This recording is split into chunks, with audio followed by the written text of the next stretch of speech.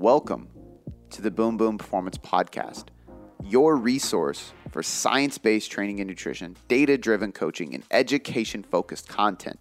Before we get into this podcast, I just want to say thank you for taking the time to listen and learn with me so that you can apply what you are about to learn, take my strategies, use these tools, and finally have some serious methods to see sustainable success with your physique, your mind, and your life. This podcast was built on the foundation of applied education, and I'm excited for you to be here so you can have that experience with me. Now, without any further ado, let's get on to the show. All right, man. So today I want to go over really like as I started typing out what I wanted to talk to you about today for the podcast, it was almost like biggest lesson on this, biggest mistake with this. So it's like this is like the list of biggest shit. And just because I think as I've gotten to know you, you're a very interesting person. I mean that in a really good way, but because you said that in a really bad way. It was like, you're very interesting. I didn't mean to hesitate. You know, when like you're talking to your buddies and like, you're like, yeah, you know them. Yeah. They're like, yeah, they're interesting. It's So I mean it in like the Dos Equis type of way. Oh, nice. Okay. You know what I mean? That so was like, good. Yeah. A lot of people will watch Instagram, they watch YouTube, they see all this stuff, and then they just expect there's just this fitness thing, but like as I've gotten to know you, there's just so much more to you as far as like what you study, what you read, where you want to go, what you like in life, like your attitude towards things, martial arts, really just everything. So I kind of want to just pick apart the interesting side of Jordan, really, and just kind of dig into some random topics. Let's do it. I love it, man. So the first one is the biggest lesson you've learned from martial arts, which you can take this in any direction, but I know it's hard because I've done martial arts too, so I'll kind of share my 2 cents as well. But the biggest takeaway so far.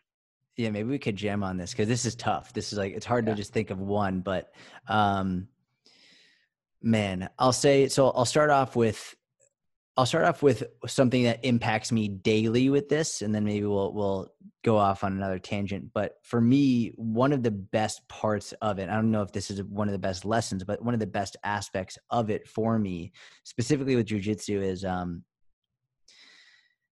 every day when I go in, I know I'm gonna lose. Like I know I'm going to lose. And it's funny because I talk to the blue belts and I talk to the purple belts and the brown belts and the black belts, and everybody says the same thing. Everyone goes in there knowing they're going to get choked out that day, which is so interesting to me that no matter how good you get, there's always someone better. Mm-hmm. There's always someone better, and you're always going to lose. And the thing about martial arts and jiu-jitsu that's so interesting to me is if you really break it down, the only reason that when you're getting choked out, the only reason they stop is because this is controlled. Like if this was a real fight, like it taken to the extreme, it would be over. It's essentially a person choking you out until you're dead or breaking your arm, whatever it is. Right. And the only reason they stop is because this is a very controlled situation, which is a blessing. Thank God that they're stopping. But it's very interesting because at the end of every session, I already know I've faced the hardest thing for the entire day. Yeah. And I know that after like I spent the entire first hour of my day preventing or trying to prevent someone from choking me out, any issue I have throughout the rest of the day is going to be relatively insignificant.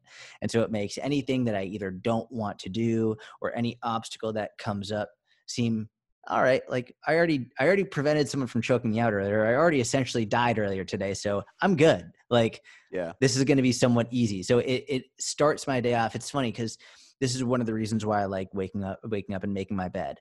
It's one of the reasons why I like waking up and flossing, because I'm doing things that I don't really like to do, but I'm doing them anyway, and it makes it better. It just makes me more productive, and it starts my day off having an accomplishment. This takes it one step further, which is like, oh no, this is like a really big thing. It's not just making your bed. It's not just flossing. Like you're going to go fight. And then at the end of the fight, then your day can begin, and everything else is going to seem very, very easy. I think successful people, they purposely do difficult things, and sometimes they do it. Like I think that's the case with a lot of people who are really into ice or cold showers. And I still, every time I think of a cold shower, I think of that one, I think it was on TikTok, but you posted on Instagram where you're just, it's like, do cold showers help fat loss? And you're just walking for like 5 minutes. No, I literally cried when I watched that video. But every time somebody asks me that question, I'm always just like, no, it's just really, really hard to do. And if you do hard things, it hardens you up, and you're going to be more successful if you do that. Yeah. Yeah. I completely agree. I think it's a habit, right? It's a habit where you put yourself in situations that you deliberately put yourself in a situation where not just even a hard situation that like, you can overcome, but you're deliberately putting yourself in a situation in which there's a strong chance that you're going to lose. Yeah. And it's one of the most humbling things for me every day. Like, there have been days where like I legitimately wanted to cry, not because I got hurt, but because, dude, I wrestled for 10 years. Like, I've done boxing, I've done wrestling. Like, I'm not a complete newbie with this stuff, but I'll go against people who can literally do anything and everything they want without breaking a sweat. I was going against my coach today, and he hurt his arm yesterday in training, so he could only use his left arm, and he still didn't break a sweat, just completely controlled me through and through for an entire hour. It's like, it's demoralizing in every sense of the word, but at the same time, it's also like it's a great achievement. And I know that like, I think some people, they would do that and they would quit. They're like, all right, well, screw this. That's really the ego when you think about it, right? It's like, if you're just going to quit because you're not good at it yet, that's 100% ego based. That is 100% because it's too difficult for you to understand that like, if you keep going, you'll get better. Yeah. And it's okay to lose. Like, it's totally fine. Like, at the end of the day, I know I'm going to come back. I have my fiance here. I know we're going to have dinner. We're going to hang out. It's like, losing in that situation is only making me better. And I have nothing to prove to anybody except like, I'm going to keep going day after day to try and get better one step at a time. And that's it. And I think for me, if you're not able to go through that and continue to push through that discomfort, that says a lot more about what's going to happen in the rest of your life outside of there as well. Yeah. I think I've told you this story, but when I was doing Brazilian Jiu-Jitsu, I didn't stick with it for very long, full transparency. It was, I mean, that is a very difficult sport, especially for me. It's slow in the sense that it takes a long time to get great at it. And that frustrated me. But I didn't want to have surgery on my knee, even though I knew my meniscus was torn. So I couldn't sit on my heels, which is like every single day, come to the mat, sit on your heels. And I'm like in this awkward position. And it would like pop in and out of place while I was rolling with people. And so that was like the main driving force that made me leave. But I'll never forget that there was this guy named King, this big Russian dude, and I had to go against him. And I was like, "What the fuck? This is serious." And then James Foster, my instructor, was like, he basically was just like, "Hey, King, only legs, no arms." And I was like, "Oh shit, okay. There's no way he's gonna like crush me." He tapped me out like 5 times, just his legs. I didn't even get close, not even remotely close. He didn't even use his arms. No arms the whole time. And we rolled for, that's crazy. Like, I think it was doing like 15-minute sessions where you kind of, you know what I mean, go in a circuit. Yep. But, yeah, dude, it's an extremely humbling thing. I think for me, one of the most valuable lessons I learned from that, and from after I got done with that, I actually switched from that to Muay Thai, and I stuck with Muay Thai for a long time because I didn't have to worry about my knee, and I wanted to do some kind of martial arts just for the mental side of things. And the thing I learned is really being calm in a chaotic state is like it's so hard, man. I actually went to the urgent care one time because somebody was choking me out, and I was trying to resist it so bad that I wouldn't tap, and I bursted like a vessel or something. My eyes were bloodshot. I couldn't breathe. Like, it was bad, dude. And so I remember my instructor like sitting me down, having a conversation. He was like, "You need to learn how to like submit and calm down and slow down." And I was like, man, that applies to everything in life. Dude, even that though is a great lesson, right? Like, being okay with tapping. Yeah. Because I didn't want to tap. I never want to tap. No one. What are you saying when you tap? You're essentially saying, okay, you could have killed me, right? That's it. Like, when you tap, you're saying, I quit. You could kill me. And it's like, I'm going to lose my consciousness. You're going to break my arm. I'm going to break my leg, whatever it is. So that's what tapping is. And you're fully submitting, saying, yeah, you win. And no one wants to do that, which is why, like, it's funny for me to hear the black belts talk about the white belt classes, because they talk about, in a black belt class, people tap all the time. In a white belt class, it's very rare for someone to tap because they're just going crazy. And it's so interesting to me because this analogy, this white belt, black belt, it applies to everything in life. Like you could have a black belt entrepreneur. You know what that means? They're like Gary Vee is a black belt entrepreneur, right? Versus like you take a black belt in you get a black belt in literally anything means they're an expert. White belt means they're a newbie. Whereas like I see people on, we'll talk about it like with our own clients, right? Like a white belt strength training, like they're coming in, they don't know anything. It's like, but what do they do when they go to the deadlift bar? They try and lift as much as they possibly can. Their back is rounding, they're straining. They're not okay lowering the weight, taking their time because they want to show you how strong they are. Where it's like, well, if they just lowered the weight and sort of tapped out to the ego and it's like, you know what, fine, I'm going to lower the weight, I'm going to focus on my technique, all of a sudden it'd be okay. It's like, it's the same thing with jujitsu, where it's like when you're getting choked out and you're fighting so hard to not tap because you don't want to be weak. It's like it would actually show a lot more strength for you to tap out and say, what did I do wrong? How can I fix that? Let's move forward. It's like there's so many parallels to this in life, where it's like, you know, sometimes tapping out isn't a bad thing. It just means, all right, quit while you're ahead, and then let's figure out how we can get better and improve going forward. This is one of the reasons I love martial arts. There's so many parallels to life. So many. It really does make. I think the reason I started was actually because an entrepreneur who was kind of mentoring me and I looked up to was basically like, I think every entrepreneur should be doing martial arts. And I was like, why? He was like, just do it and you'll see. And I was like, all right, well, you're successful and I respect you, so I'll do it. And although I had fun too, it was, I mean, mentally, man, it just changes how you operate day to day. I actually been craving it so much ever since the last time we talked. I've been like dying to get back into it, but everything's shut down over here and I can't, unless I do bag work. It's like basically like for us over here, it's like I can do bag work. Everything else is closed down for boxing and Muay Thai. It's so interesting. I was thinking, you said a few minutes ago talking about sort of being calm in the chaos. And I was thinking about, number one, I think one of the best ways to describe what it will feel like when you're a white belt rolling with a black belt is, you know, when you have like a blanket on top of you.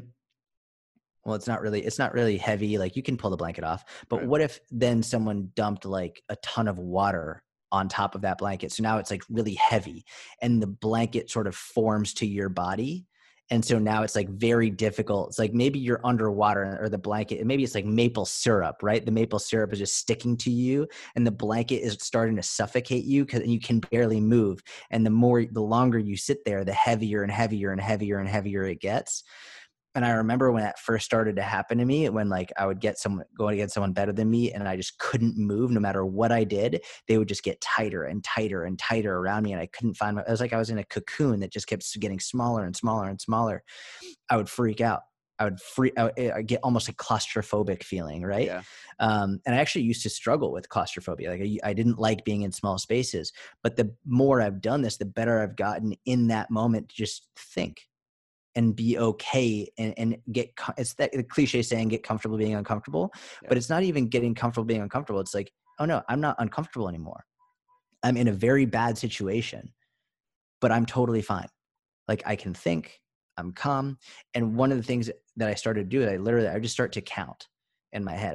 I would start to count down. I'm going to just sit here until I get to 30. So rather than trying to struggle and fight and push them off me, like I'm going to count to 30 seconds. And then from there, in that time frame, I'm going to come up with a plan and try and execute it. And I've started to notice that I do that in life in general. Like if I'm getting anxious with the political climate, with anything going on, like I'll just count. I'm going to count to 30. And like, I think maybe it's a form of meditation, who knows? But in any situation, like when you feel like things are closing in on you, just, all right, I'm going to take 30 seconds. I'm just literally, all I'm going to focus on is the numbers and the counting. And then once you get to the end, it doesn't mean it's gone, but it means like, okay, cool. Now you have a plan. Now you know what to do. So it's another aspect that it's helped me a lot in, like in these high tension situations, which you feel like you can't breathe, just count, just breathe and count. And then time slows down. I love that, man. I think, it is a really cheesy quote, the whole get comfortable being uncomfortable thing. I think being calm in discomfort is better. It was just basically what you just said. And I think that is great advice. And it is true. Like you have to get uncomfortable to grow. I think the main problem with sayings like that is that they're just repeated so much, no matter how great the advice is. People hear it so many times. They're like, yeah, okay, I know. I even think about that when I was having my kid. People were like, oh, time goes by fast. You better pay attention. Like, I know. And then now she's 2 and she's like telling me like the other day she's like, "Hey guys, check it out," and I was like, "Wait, what did you just say? I can't find my backpack anywhere." Like, man, this is fucking crazy. That's the thing about cliche sayings is you say them so often that people don't even register them anymore. I was literally just talking about this with my buddy Mike the other day. I hate cliche sayings, not because the advice is bad, but because people don't hear the advice. They don't internalize it anymore because they've heard it so many times. So you have to figure out a new way to get the same message across. Yeah. I like obsess with little analogies like that, dude. Like a million ways to skin a cat. I get it, but Yeah. why are you skinning a cat? Like, so we'd beat a dead horse. Why would you beat a horse that's already dead? Like weird things like that. I'm gonna put a bug in your ear. No, don't do that. Like I don't want a bug in my fucking ear. Like the sayings are just I always so think, weird. could you imagine being a non-native English speaker and hearing these phrases for like, no, don't put a bug in my ear. Like, did you just say that? Like, no, like, I don't want to beat a dead horse. I don't know what you're into, but I don't want to beat a dead horse. Yeah. Like, I couldn't imagine being a non-native English speaker and then hearing these sayings and being like, oh, I think I'm in the wrong crowd right now. Like, they're just talking about some weird shit. Yeah, that'd be so. That's the funny thing about getting lost in translation. But, man, I like that discussion. I think that like one thing that I thought of when you were talking about the difference between white belt and black belt, I heard a quote from, I want to assume it was a martial artist, but he said to have a white belt mentality. And I like that because he's talking about constantly learning, constantly growing, constantly seeking more, always being humble. But the way you're framing it is like actually more black belts have a white belt mentality, quote unquote. White belts need to figure out a white belt mentality. Yeah, that's exactly right. I think we see this in all aspects where it's like we can look at flexible dieting. You could take someone who is a white belt in flexible dieting and say, listen, like, just, it's okay. Have a slice of pizza. It's not a big deal. But that person is like, no. This is a big deal. I need to know exactly how many calories are in this slice of pizza. I need to know the exact amount of fat. I need to know so that I can then plan my meals both before and after. I need to make sure because I want to make sure my macros are on point. Whereas a true flexible dieter would be like, yeah, I'm going to have the pizza. And then someone else, like the white belt, would be like, well, then what? What are you going to have with the pizza? It's like, relax. I don't know. Maybe I'll have another fucking slice of pizza if I want. It's like, it's like, because a black belt in flexible dieting, they know in the grand scheme of things, it's just a slice of pizza. It doesn't matter. Whereas the white belt, no, this isn't just a slice of pizza. This slice of pizza could seriously impact your body composition. Maybe it's going to impact your workout protein synthesis. Do you have enough protein for your, like, it's like, hold on, the white belt will overthink things over and over and over because they don't have the experience. They don't know. It's just like, and this is them like refusing to tap out. They're like, no, it's not just a slice of pizza. I'm going to grind my way through this and figure out, like, I'm not even going to enjoy the slice of pizza. I'm going to eat it just because you said it's okay, but I'm not even going to like it. I'm going to feel guilty about it. It's like the white belt versus black belt mentality is I think you need to take the time to learn and to get uncomfortable and to be uncomfortable in order to reach the black belt, which then once you're a black belt, you can truly have a white belt mentality. Yeah. But if you're a new white belt, you can't have white belt mentality because you don't have the time or experience yet. Yeah, I think that experience creates awareness, and awareness is what precedes change, right? Like I think we talked about this last time with going to failure and training, and I tell this to people all the time. It's like I don't promote constantly failing, but yeah, go fail, go max out, go put a little bit of weight on the bar and do as many reps as you possibly can just for the hell of it. So you can feel what it feels like to not be able to pick up that bar anymore, or for the bar to stop on your chest and you need somebody to like lift it off, right? Like, because that's like these tools like RPE and RIR, they're great. But unless you know what failure is, you're never going to be able to really like adequately understand what an 8 RPE is. It's like the most confusing thing ever. Correct. And that changes. Like an 8 RPE on day 1 of training is going to be very different than an 8 RPE 3 years in. Like you know your body better. You understand like, well, no, I thought that was an 8, but actually that was more like a 4. It's like, and then as you get better and better, or I thought that was an 8 and actually that was more like a 12. Like, it's like, depending on who you're working with. Right. Yeah. I heard something the other day and I didn't even think about it until just now, but I think you'll appreciate this. You've heard the nonsense that like 95% of diets don't work, like that thrown out. So I'm guilty. Someone recently told me. I've thrown that out before. I'm not going to lie. So or maybe it's 95% of dieters fail is what they'll say. Yeah. They'll say 95% of dieters fail. Someone in jiu-jitsu recently told me that like 95% of white belts will never get their blue belt. And I thought that was super interesting. Number one, it makes sense just because I've seen a number of white belts start and quit. They don't go anymore. But just because 95% of white belts don't achieve their blue belt doesn't mean that you shouldn't do jiu-jitsu. Yeah. Right. It's like, just no one says like, oh, well, 95% of white belts never get their blue belt, so why would you start jiu-jitsu in the first place? Like, that's a really fucking stupid thing to say. Same thing with like, well, let's just say that 95% of dieters fail, which like is a very inaccurate thing to say. Like, it's a very short-sighted view of the literature either way. But even if that's true, does that mean you shouldn't try? It's like, and I see a lot of times what's going on is they'll start something and it's not that they couldn't have done it, it's just that they quit. And I think that a true white belt mentality, when you're a black belt and you can have that white belt mentality, is just knowing you just keep going. You just don't stop. There's going to be times in which you want to quit, but the difference between those who succeed and those who don't literally boils down to who doesn't quit. Yeah. That's it. Was it Ben Carpenter who did? Yeah. Really, he really did a great video. And I think when I would use that, it was very much a bait and switch kind of thing. Like let me get your attention and let me teach you like really like the important stuff. I'm not going to dive into this study. But I also have said in the past, like I'm part of that 95%, because guess what? I've failed a diet many times, which kind of takes that percentage and go, well, okay, like I failed the first time I tried, actually like first 4 times I tried diet when I was first trying to lose weight. And then I was successful. And then I did a bodybuilding show, didn't reverse, didn't do anything properly, gained all the way back. Technically I failed that diet too, like, so there's been so many times where I've failed diets that I think you can't look at the percentage as 95% diets fail. It's like 95% of people fail on their attempt to success, right? Like, correct. That's it in anything in life. I'd say even 100%. It's like 100% of people, 100% of black belts have been tapped out.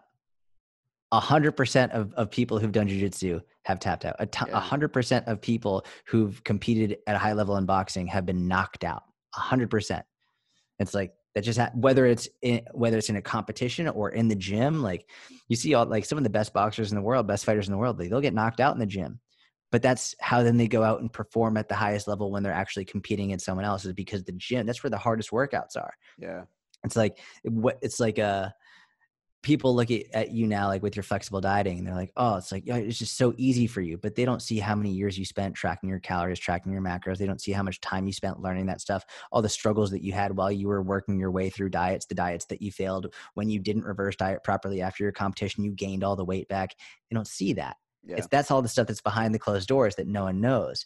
So when people are at home struggling by themselves, they're Googling how many calories are in this and they're worried about it. It's like, the best thing you can do is in any regular moment, appreciate that moment for what it is. Appreciate the struggle that you're going through and understand that every time you're going through a struggle, anytime you're feeling anxious, anytime you're feeling like overwhelmed, in that moment, you're growing if you don't quit. Yeah. You are better because of it. You're better because of that struggle. You're better because of the time and effort that you're putting into it. Whereas if you just throw your hands up and say, all right, well, I'm done. Well, now you're not better. Now you're actually worse off because of it. But if you keep going, then you're better off for it every single time. Yeah. I think that it kind of relates to the whole process versus outcome oriented person. If you're constantly focusing on the end, or even I said this to somebody the other day, one of my clients, I was trying to explain, they were just going through some anxiety and stuff like that. And I was just talking about like, hey man, like in my experience, what I've really kind of grown awareness around is that I've had my battles with stress, depression, anxiety, all that. And if I'm living in the past, I'm usually leaning towards depression. If I'm so focused on the future, I'm constantly living in anxiety. But every time I stay present, I'm actually fulfilled. So fulfillment is in the process, right? So, and as business owners, we can probably both relate to this, like setting targets for your business. At first you're like chasing this dollar sign or this thing, and you keep going, oh, well, got to raise the ante, and you keep doing it. And then after a while, you're like, I don't give a shit about any number whatsoever. It's not doing anything for me at all. Like, where's my fulfillment actually coming from? And finding that can be tough, Yeah, I couldn't agree more with that. I vividly remember when I was in college making, all right, well, I want to make this much every year. And then the next year, be like, okay, well, I want to make this much every year. And like, that was like my like business goal. And I thought that I had to do that. I was told like, well, that's what you have to do as a business owner. You have to have like this goal.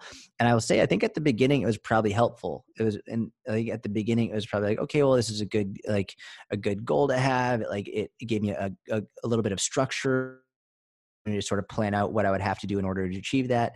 But after a certain point, the focus on that number created more harm than good. The focus on that number, essentially living in the future, gave me a lot of anxiety. The anxiety of, I need to hit this number. I need to break this number in order to be quote unquote successful, and putting that pressure on me that it was essentially creating a deadline. By this day, at this time, I must reach this number, which when people do that with their weight, you and I are the first ones to be like, that's a really fucking stupid thing to do. You have to weigh this amount on this day. What are you doing? Why would you create that timeline? That makes no sense. In the same way, your income could fluctuate for any number of reasons. Your weight could fluctuate for any number of reasons. That's how this works. Your self-worth isn't 100% based on how much money you have in the bank, and your self-worth is not based on how much you weigh on the scale. It's going to fluctuate, and many different things can impact that. But as long as you're continually moving in the right direction, you have your heart in the right place, you have your mind in the right place, and you're doing things for good reasons and because you love doing them, things will fall into place. Yeah. I've told some online coaches that I've talked to this a couple times, is like, because their argument is, well, I need a financial plan. I need financial targets, right? Like that's how, and it's like, well, yeah, you should be aware of your financial outcomes and revenue and all that stuff, but you should have a reason why you want that number, not just, well, that number sounds cool. I heard somebody else say that they made this much, right? So like an example for me, and I've used this before, is I remember the last time I set like a really, really hard financial target, it was because if we did that, I could hire my best friend full-time and he could quit his job at Boeing, which is a really good job. So it's like, he wants to do video for a living. That's what he wants. It's his passion. He wants to help me build this. I was like, if we can pull this off as a team, we can bring him on full-time, which obviously will help us grow more. But I'm giving my best friend his career. Right. You know what I mean? Like that was enough for me to be like, yeah, like we're going to hit that fucking target because there's some meaning behind it. And if we look at weight loss, it's the same thing. Like, oh, I want to be 150 pounds. Okay. Why? Like, I'm going to ask you why until you tell me you want to like walk into the room butt ass naked and your husband to like just love what he sees. Like, okay, cool. You want that confidence? Like that's what you want. Yeah. Like your husband doesn't go, well, how much did you weigh? Like, I would hope he doesn't, but what does the scale say? Like, that's not, you know what I mean? That's not going through anybody's mind except your Hold own. on, honey. We got to step on the scale. Yeah. Worst husband. Oh my God. Yeah. But yeah, no, that's exactly right. That's exactly right. It's focusing on the why. That's another cliche saying, right? It's like, well, focus on what's your why? What's your why? But it's true. You know, it's a cliche because it's true, because you do have to figure out your why. Equally as important is, I think, you also have to talk about like your how, right? Is like, I think I see a lot of people on Instagram like, well, what's your why? What's your why? And they always talk about why, but they never actually spend any time talking about how and analyzing, well, how are you actually going to do this? Like what's next? Cool. So we know your why. And that's a whole separate topic in terms of, I think some people focus so much on their why that they never actually get to the how. It's sort of, I would sort of equate this to the people who read self-help books day in and day out, years for years and years and years, but they never actually do anything. Yeah. Right. Now, I used to read self-help books all the time until I realized at a certain point, I was like, I'm literally reading these because they make me feel like I'm doing something.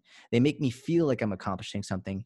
But when I close the book and then I go to bed and I didn't do anything except read this book, like I haven't accomplished anything. I think that's where, if all you're doing is focusing on your why, like, well, why do I want to do this? Why do I want to do this? Why do I want to do this? But you don't spend any time actually thinking about, well, how am I actually going to accomplish it? And you don't actually just press the play button and get moving and get started. Well, you could have the greatest reason why in the world, but it's not going to do anything for you if you don't actually do anything about it. Yeah, dude, I've found that separating your purpose and your why is really powerful too. Because a lot of times people get them confused. You know, like my daughter is definitely my why. You know, like giving her what she needs, my family, like.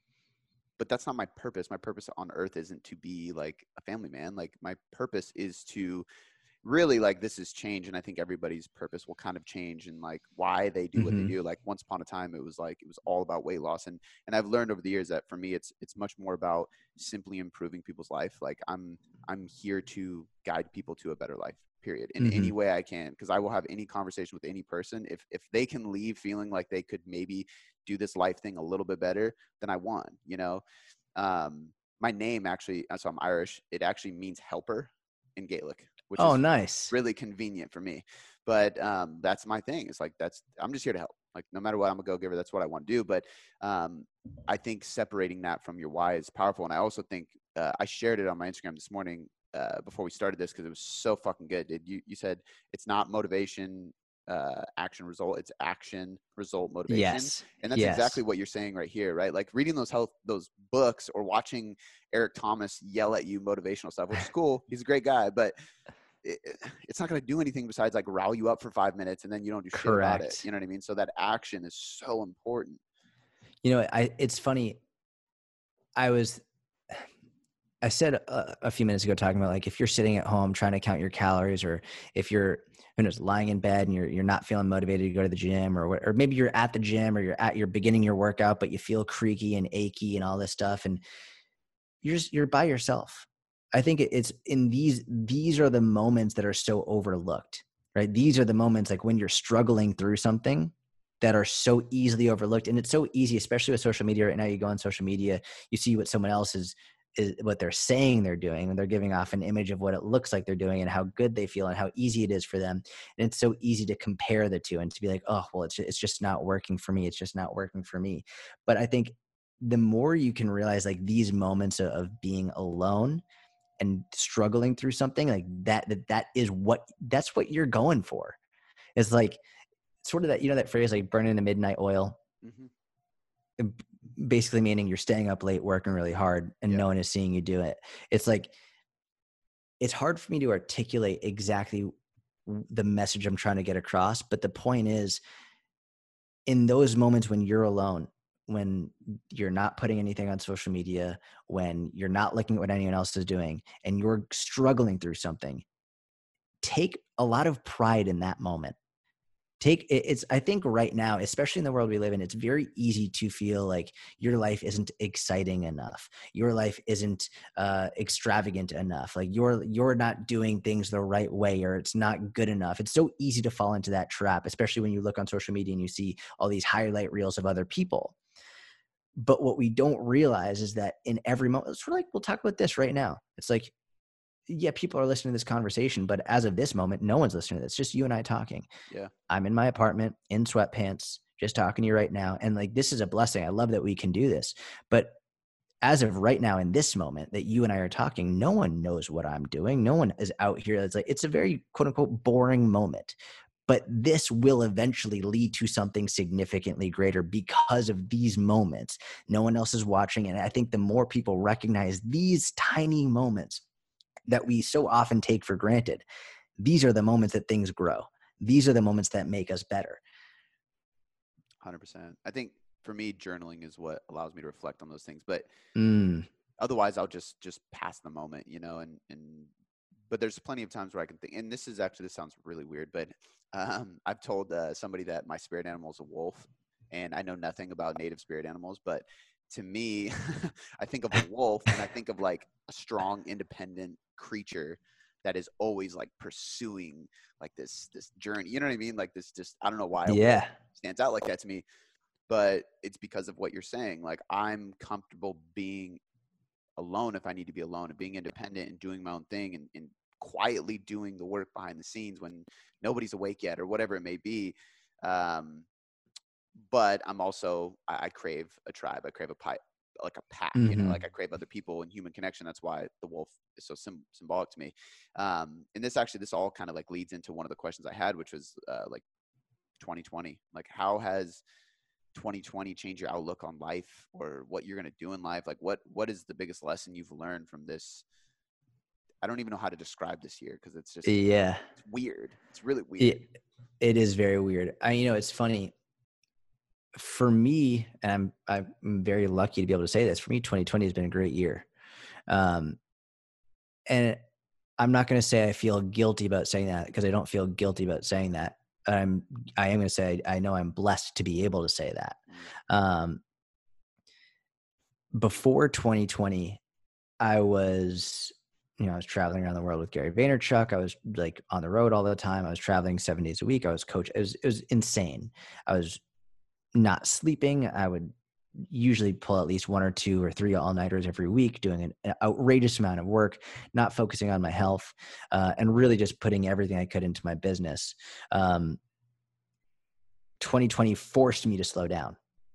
It was required of me to slow down. And I think that was probably the best thing that could have happened to me. It put me in a situation in which I couldn't travel. I couldn't do speaking events. And on one hand, I could look at that and be really upset. Oh, I couldn't do any traveling. I couldn't do any speaking events. I couldn't do all the things I love. But it ended up, I'm looking at it from the perspective of it forced me to, I get 8 hours of sleep every night, at least. What a blessing. It forced me to be able to stay home with my fiance, and I got engaged over 2020. And I think a lot of people, their relationships either crumbled or got much stronger during this time frame. And I'm very lucky to say that mine got way stronger. Like, we're together a lot, and I couldn't be happier about it. So I think for me, I talk a lot about Israel and how, I used to live in Israel and how I want to move back to Israel. One of the reasons I love Israel so much is when I'm in Israel, I'm not focused on work 24/7. When I'm in Israel, I can focus on family, and I can focus on enjoying the present moment. And I'm not focused on trying to post on social media, and all those things are great, but I'm not focused on that all the time. I can actually be much more present when I'm there. I actually feel like 2020 helped me be more present in my own, in this case, in the United States. I never really felt like that in the United States. I've always felt like that grind mentality, that work mentality. You're up early, you're in bed late, you're always working. It's like you got to build, you got to build, you got to build, you got to build. I feel like that's a very American mentality. Yeah. And for me, the only way to get out of it was to get out of the country and to go see my family in Israel. That was where I could always be my best self. But interestingly, because of 2020, because of everything happened, I actually felt that way here. And I think it's put a lot of things in perspective for me and showed me it's not a geographical thing. It's not like, I recently heard a great quote, something to the effect of, you can't solve a psychological problem with a geographical change. Something like that. You can't just go somewhere else in the world and expect your problems to be solved just because you're somewhere else. And I think that's often what I would do with Israel, is I would go there because I felt like just going there would change who I am. It would change, but that's not true. Eventually, I think that the psychological problem would have manifested itself if I stayed there longer and longer and longer. But because of the changes that I was forced to go through this year, I was able to address those psychological issues. I started seeing a therapist. I started, I really worked to change my life. I started doing jujitsu 6 times a week. I started getting sleeps at least 8 hours a night. I started really focusing on my health again for the first time in a number of years, because I was forced and required to. And I think that it helped me actually become a better person as a result of it. Like word for word, exactly what I would have said about my own life. And I think the funny thing is I said I felt guilty. So when you said that, I was like, man, that's such a better way to look at it. Cause I've said that before. And I even had a conversation with somebody, and they were like, basically like, fuck Jeff Bezos. Like he's capitalizing on this. And I was like, well, okay, but he had a really good idea way before this happened. Like, can you blame the guy? And they're like, I'm not going to support it. I was like, well, I'm sure there's some personal trainers that are like, fuck Cody McBroom. He's capitalizing on this, and he's, of course. I don't mean any ill will towards that. I had this idea. I started this business 4 years ago. This didn't, this online thing was way before this pandemic. You could have told me a pandemic was happening, what was going to come, and I would have laughed at you. I'd be like, no, you're crazy. That doesn't even make sense. Yeah, of course. For sounds like a movie. But I had a really, really hard reality check of being present because of this. And it forced me to slow down too. And I actually said to my wife that I thought, I always kind of say like God puts things in your life for a reason. It's like, he's testing you, he's trying to show you a sign so you change. And to me, that's what this was. It was like, damn, I did miss out on some moments of my daughter learning and my daughter doing things and just being home on time. And even when I was home, was I really there? Or was I thinking of ideas and texting and stuff. And like, like how can I put my phone away? I started seeing a therapist as well, like little things like that. And it's crazy how much better I feel now. Granted, I really want this fucking pandemic to be over. Don't get me wrong, but yeah. But it's like word for word the exact same lessons I learned, man. It's crazy.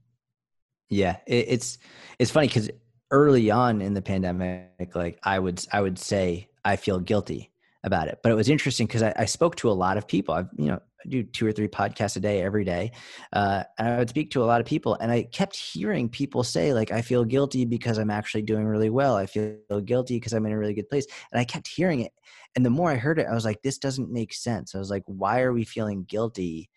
It's like you can empathize with people who might not be in a good situation, but you shouldn't feel guilty for that. You can feel blessed because you are in a great situation. You can empathize with someone who is not, and then you can lend a hand and you can do your best to help them. But feeling guilt is not something that we shouldn't be feeling that on a regular basis. If you're feeling guilty on a regular basis, that's a problem you need to have addressed. I think it's one thing to feel guilty. It's nothing to recognize that you're very fortunate and blessed. I think it's another cheesy saying, the glass half empty, half full. It's really just perspective. Like I made a post on Facebook yesterday that was like my first reaction to, because Washington shut down again. I don't know how it is in New York, but my first reaction was fuck. My second reaction was, well, I need to get better at meditating, so I'll have some time for that. I'm going to have like a daddy-daughter day every other week. What can I do? Because there's a lot that I can do, and all those things actually make my life way better. And this is giving me the time to do it. But if I sat there and focused on all the shit that the state won't let me do anymore, I'd be pissed off. I'd be miserable. And that obviously doesn't lead anywhere. But people are afraid to have a positive perspective. I've actually even heard this, like, oh yeah, positive this, positive that, like, okay, but why not choose that? Like, even if it sounds cheesy to you, like, why would you not choose a positive perspective? It doesn't make sense to me. Man, that's why I don't watch the news. Yeah. 100%. The news, there was a recent study that came out, which I didn't even read the full study. I just read the headline, which I hate when people do, but I did it. I just read the headline. So I didn't read the actual study, but the headline made a lot of sense to me. And it basically said to the effect of, study finds that watching just 3 minutes a day of the news will lead to significantly, I don't forget the percentage, but will lead to a radically more unhappy day. Just 3 minutes of watching the news every day is going to make you significantly more unhappiness on a scale of happiness. And I was like, oh yeah, I believe that, because it's so funny. You like watch something that, like, as you're watching, you're like, oh, it's so gross, but I can't look away type of a thing. It's like anytime I see the news, doesn't matter if it's the left or the right, doesn't matter who it is. Anytime I see the news come up, I immediately have a guttural response of, ugh, I don't want to watch this. But they start talking, I see a headline come up and I can't stop. I can't look away, even though my gut is telling me, don't watch this. You're going to feel bad after it. You don't know if what they're telling you is true or not. You know it's biased and one-sided. You know that it's narrative driven. You know there's a reason behind them telling you this. And you know that the only reason you're so interested in seeing this is because they have amazing copywriters who got you sucked in with that really attention-grabbing headline. But I can't look away. And by the end of it, I'm angry. By the end of whatever, I know that my emotion is going to be anger, and I'm going to say they're idiots. They're like, their point in trying to get across whatever it is, especially right now, is to get you to say the other side are idiots. They're stupid. They're idiots. They're racist. They're whatever it is. That's their goal, is to try and get you to think that by the end of it, because you're going to want to watch longer. Their sole purpose is to get you to watch longer. The longer you watch, the better their ratings go. This is a money game. And people don't realize that. It's like, and I know if I watch the news, I'm gonna be pissed. So literally, it's one of my favorite things about jiu-jitsu is when someone's choking me out, I'm not worried about what the news is saying. It's like, I'd rather tap out here and just be focused on this, be as present as possible than be focused on that. So, man, I try to stay away from that as much as I can. Yeah, I actually recently told Shannon we were watching something, and I was like, hey, like, let's pick a show that's positive. Because every time we get into a show or a series, it's people killing each other, selling drugs, selling guns. There's crime and rape, and like there's all these horrible things that I really don't like, but I can't stop watching. Or like, this guy got his head cut off, and I'm like, oh my God, that's so gross. But I'm like, see what it looks like. You know, it's like, oh God, that's so gross. Let me see that. No, rewind. why? So I'm 100% with you, man. I want to keep kind of shifting through some of these questions because I don't want us to lose our time without getting over some of these things. So one, I really want to ask you that is more of a funny question, but I've been asked to promote random things. And I'm not even remotely as close to getting as many DMs and stuff as you. What is the most ridiculous thing that somebody has asked you to be a part of or promote or sponsor you or anything like that? Recently, someone asked me to promote. I posted a video of it on my story. Someone asked me to promote. It's essentially like an EMS machine for your stomach muscles, where like an electric stimulation machine that you put a patch on your stomach and it contracts your abs. And so it contracts your abs, and basically what they're saying is like you get like 30,000 contractions per minute, and it's like it's basically saying that you're going to get a six pack just from putting these muscle stimulators on your stomach. And they asked me to promote that, and they was like, what are your promotion rates? Like how much for a story post, how much for a feed post, how much for a 24-hour feed post, like how much do you want to get paid? I was like, are you out of your fucking mind? It's so, cause I get that every day. People ask me to promote something. Like I bet if I open my DMs right now, there would be at least one person being like, hey, what are your promotion rates? Like all the time. But that one was a more recent one that really blew my mind. It's like, you didn't do any homework whatsoever. Yeah. I was going to say, have you looked at any of your posts at all? I think I forgot about this one. I was going through my videos in my phone because I was trying to delete space to make up so I could have more space to record myself getting killed in jiu-jitsu. And I was looking at videos from years ago, and I found a video. I couldn't believe this. I remember I got a DM from a company, and since then this has happened a number of times. Apparently it must be something that's worked well for them.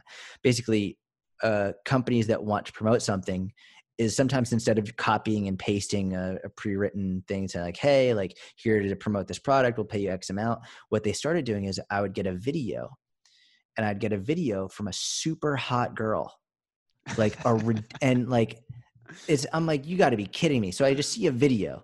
And so like I click play, and I see the video, and it's like, hey, Jordan. And like they're personalizing it. So they just have this really attractive girl just making these videos for however many people. I don't know how many people. They're just standing there, and she's like, hey, I love your profile. I work for this company. Da da da da. We want it. And I was like, are you kidding me?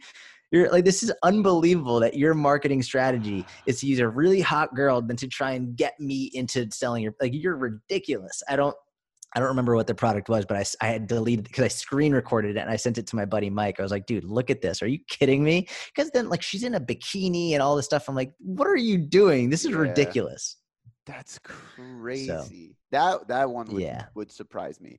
But it's also funny too how many like some of the questions you get, man. I've DM'd you multiple times, like just laughing. I'm like, and it makes me think too. I'm like, how many pictures does Jordan have of him just looking at the screen? Like, that's serious. Like, because you have to use it so many times, you know, like some of the questions, I can't remember the last one I responded to, but I was just like, how does that even make sense? What, like, yeah, it's bewildering to me, some of the questions that I get. I will say though, from a creative perspective, the pictures have done wonders for engagement. Like, just like I'm always interested in human behavior and engagement, like what gets people to stay and watch. Because you've seen my stories evolve over the year. Over the years, I used to just do like a blank screen and I would write out my answer. Yep. But once I started putting the pictures of myself, engagement skyrocketed, and the number of people who would watch a story the whole way through went way up. So it's interesting, like just having those funny pictures, like. I would take your videographer, your photographer, and just like spend a couple days getting funny pictures of yourself. Like it's crazy to me, but it gets people to pay attention more. It's so funny. I believe it. 100%. And it even goes back to the news thing. Like rule number one in being a good blogger for fitness isn't knowing a lot of fitness content. It's getting them to read the second sentence after the first sentence. That's exactly right. So you have to keep people going and going and going. I mean, the picture is 100% because I'm not going to your story personally. Not that you don't provide good information, but I don't, I'm not like waiting for like you to punch me with some information that I'm like, holy shit, I didn't even think about that. You know what I mean? Right. It's the I entertainment. I truly am just like, I just really enjoy seeing Jordan's face a million different ways every day. Like I all will these say different that thoughts. the biggest one recently is my fiance's job. That's Oh like yeah. the biggest draw to my Q&A is like, people are like, what is he going to make up next? Like last night, I couldn't go to bed until like literally the reason I stayed up like an extra 30 minutes last night is I had to think of a new job.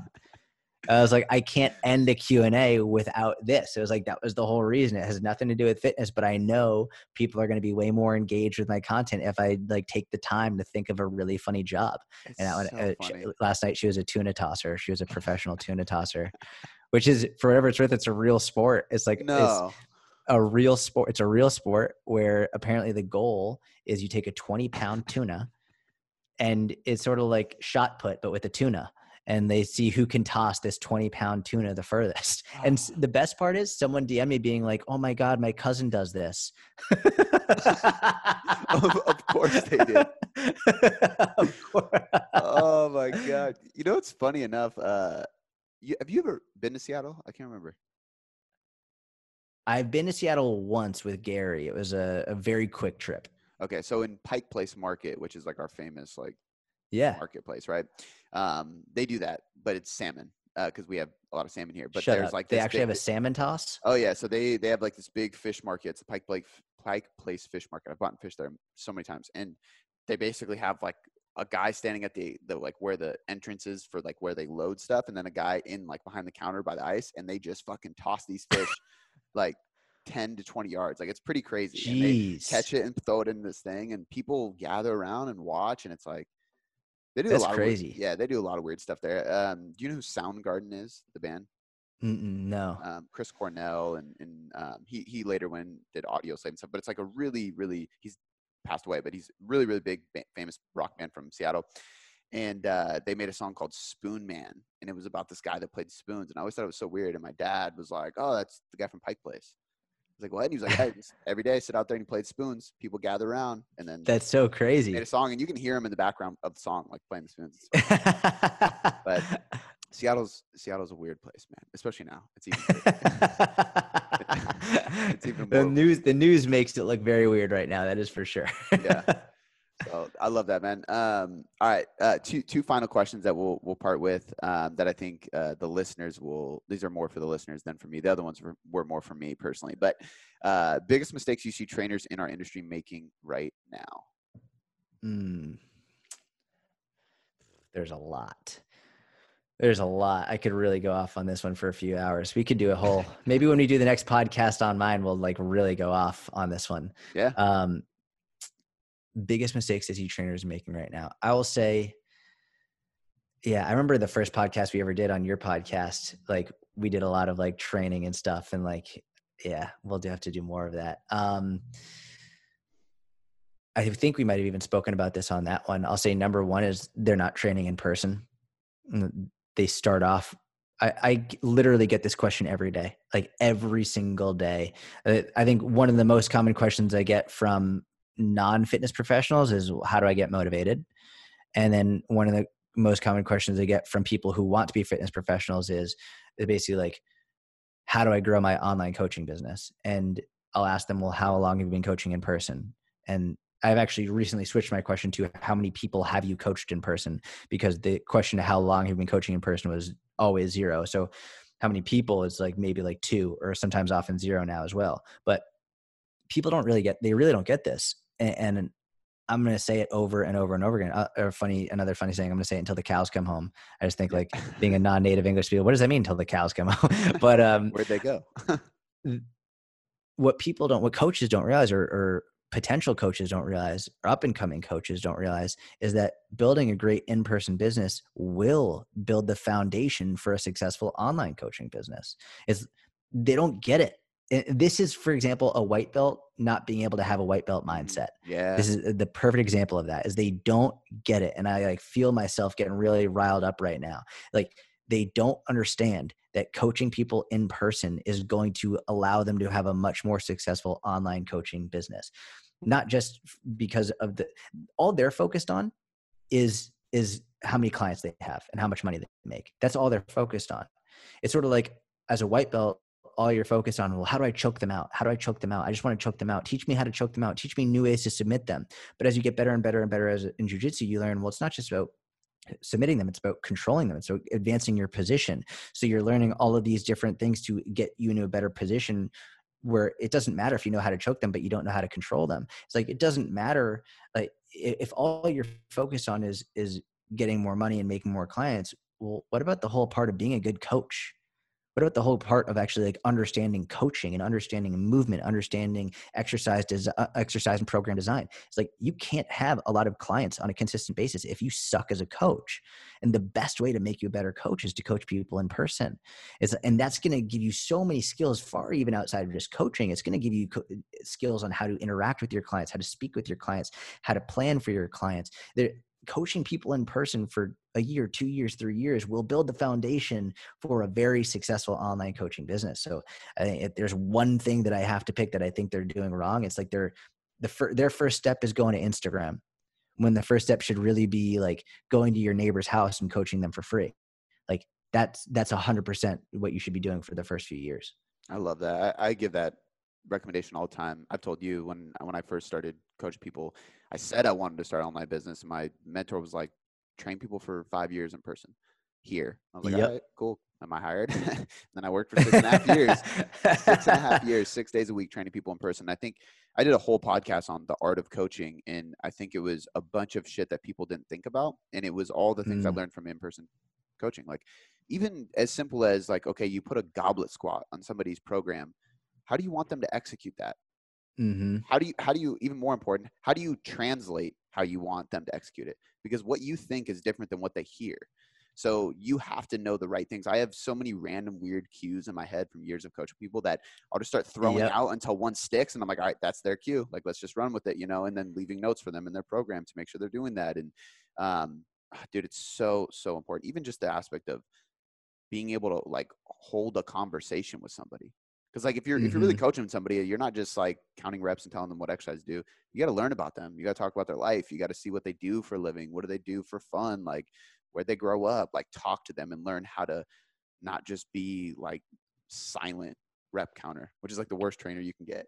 It's the worst trainer. Well, I would say it's funny. I would say the worst trainer, all right, this will be good. The worst trainer is the trainer who all they do is talk about themselves and their own problems. That's number one worst trainer. I remember working with some coaches who like, I would overhear them talking to their clients and all they're talking about is how awful their life is and like about their relationship problems and about this and that. I'm like, you'd be better just to shut up. Like, just stop talking. Just only count reps. Because no one wants to pay a trainer to then just go and work out, which they probably don't want to work out anyway, and just hear you complain the whole time. Yeah. Like, that's the worst. Then the second worst is the silent trainer that just counts reps and that's all they do. And you can couple that with they're checking their phone the whole time, where it's like they're like just being silent and they're just on their phone and they're counting reps, but then like they'll forget how many reps you're supposed to do. So like, yeah, 2 more. That's like the ultimate sign that their trainer like forgot how many reps you've done. So yeah, just 2 more and we'll be good. All right, done. Nice job. But yeah, I think part of the coaching, aside from program design, aside from exercise technique, aside from kinesiology and from movement and from all that stuff is understanding, all right, well, this type of person is more of an introvert. This type's more of an extrovert. This person likes me to talk to them while they're training. This person wants me to shut up and be quiet while they're going through the movement.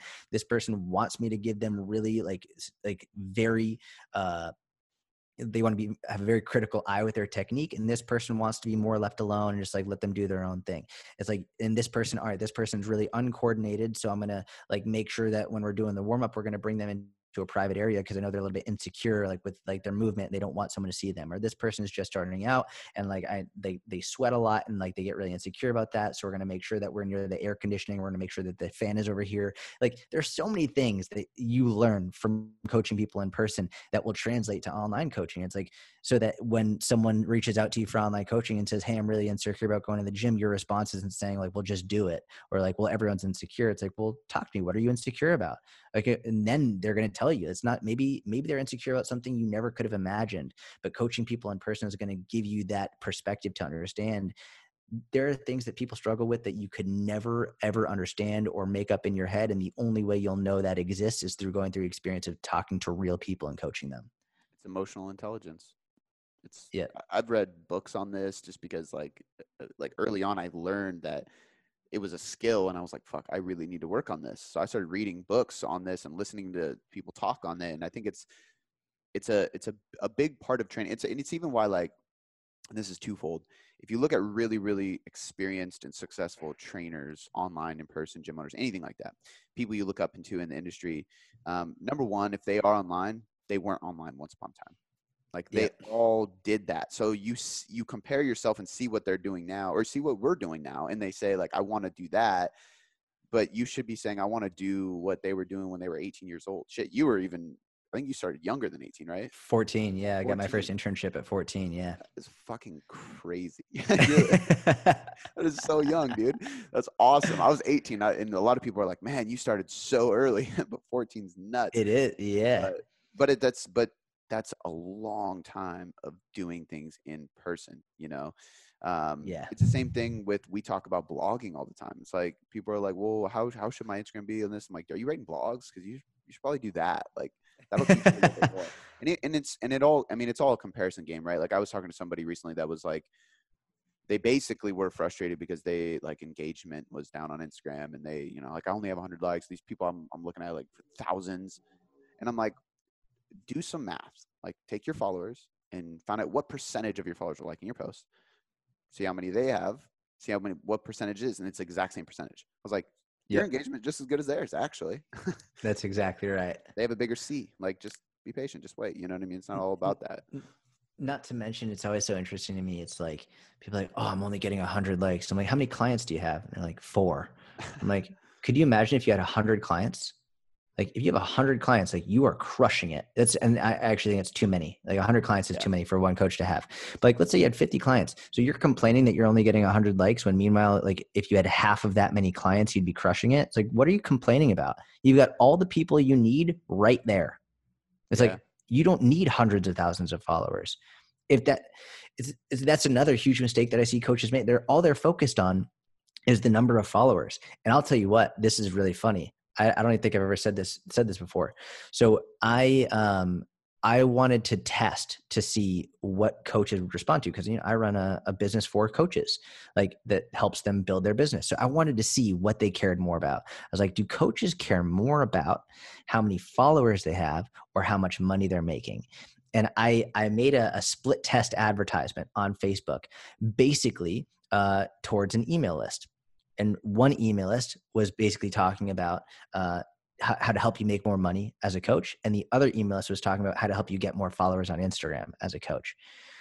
The one that had get more followers on Instagram outperformed the make more money by 3 times.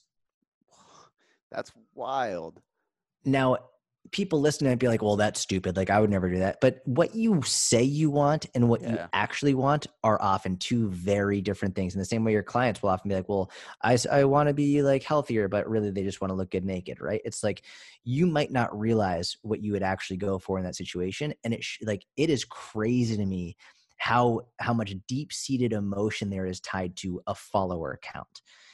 And this isn't just for coaches, but I was so interested to see in that split test, more coaches were interested in having more followers than they were in actually building their business. And then I guarantee you, if I made that a triple test where I was like, one was about getting more followers, one was about making more money, and one was about being a better coach, the one about being a better coach would have flopped. I guarantee it, like without question. The one about being a better coach would have performed nowhere near as well as the making more money, and the follower one would have been the top performing one, which just goes to show you, it's so funny. most people would go towards the followers one. The next most people would go towards making more money. The fewest people would go towards being a better coach. The ironic thing about that is the people who went towards being a better coach would in the long run make more money. They would make more money and they'd probably get more followers too, because they would have the knowledge and the ability to actually display that, right? It's the difference between building strength and testing strength. If all you do is when you go to the gym is you test your strength, you're never going to get stronger. But if you go in, you reduce the weight, you work around 80 to 85% instead of at 95 to 100% every time, eventually you're going to be able to display significantly more strength than other people. If you spend the first 3 to 5 years of your career just making sure you're a great coach, well, then the next 3 to 5 years of your career, you're going to be one of the top leaders in the industry. You're going to be building a really great business, helping thousands and thousands of people. It's just most people don't spend the first 3 to 5 years doing what they should be doing. Yeah, man, I couldn't. That's wild, and I couldn't agree more. I think it's the same thing with like the whole, like the muscle and strength pyramid. Everybody runs to supplements. It's like that's at the very top. You know, don't focus on supplements, bad diets. Focus on calories. That's really what matters most. But, yeah, that's completely ass backwards, dude. And isn't that crazy? It's so fucking crazy. And to me, it's crazy because when I think about, like, I even think about like recently being like, not bored, but like I could feel myself wanting to create something new and do so. And I'm like, okay, why is that thought creeping in, you know? And to me, it was like, I need to ignite that fire again of like, what do I actually love? And what I love is I love fucking training hard myself. And I love going through programs and I love writing programs for people. And I like talking to my clients. Like, so getting back involved with that. But if I look back at like my 10 years of doing this, it's always been like, that's always been my priority. It's like, how do I just like be the best fucking coach I could possibly be? Like, I don't want to be known in the industry for anything but being an amazing fucking coach. And that is going to lead to even like from a business perspective, I focus more on site traffic than I do my follower count. People don't even think about that. People don't even have a website and they're worried about followers. Correct. Like where are you going to send them if they go to your profile? I mean, like, right. You know, so, man, I think I could talk on that one for a long time too, but, that's all time. I don't want to take any more of your time, man. We're both busy, but I think that was a really good podcast of just like a mix of personality stuff and then some really good stuff for the listener at the end there. Yeah, dude, I like that a lot. Let's make sure that for the next podcast, we'll start off with some mistakes that coaches are making, because I feel like we could go on for hours about that. I agree. And I also thought in my head as you were talking about the different trainers, like the worst and the second worst, you know how you do your videos and sometimes you're like a character. Like I thought of you doing like the tester, and it's like you dressed up like testing. 2 more. Well, yeah. 2 more. Good. Yeah. And then the rep counter. 1, 2, 3. So you might need to create a video on that, man. The complainer being like, "Oh my God, like my girlfriend is just, that would be so funny if we made that video. That'd be good." Dude, thank you for having me, man. This was a blast. Absolutely, man. I think everybody knows where to find you, but I'll let you say it real quick. Your website and your Instagram are probably the two, and the YouTube are probably the 2-3 most popular places, right? If you Google my name, Jordan Syatt, Syatt, I'm on every platform, Instagram, YouTube, podcast, all that. Love it, man. Thank you again for your time, dude. I always appreciate it. Thank you, bro. Before I let you go, I just want to say thanks. I seriously appreciate you spending this last hour or so with me, educating yourself to get better results. It still humbles me to this day that people around the world literally have me in their headphones or their speakers just to learn. It's so empowering, and because of that, I have 3 quick things for you. The first one is a personal favor. Please leave me a 5-star rating and review on iTunes. When you do this, not only does it help me learn and get better at making podcasts for you to get better results, but it helps us grow inside of iTunes, which allows us to invest more, again, to get you better results. The second thing, head over to boomboomperformance.com/sign-up or click the link in the show notes to get your free copy of the Nutrition Hierarchy. This is everything you need to know about nutrition to change your body composition or performance inside of a manual. I take the leading evidence inside of research and all the principles, methods, and tools based on some of the top professionals in the industry, and I put them all in a book so you can learn more about your nutrition and get better results. The third thing, this is a personal invitation to shoot me a DM on Instagram or email me at cody@boomboomperformance.com. I will help you troubleshoot anything you need. This is literally an invitation to jump in my inbox and ask me anything you want and let me help you. All right, guys, that's all I got for you this time. I appreciate you being here, and I'll see you next time.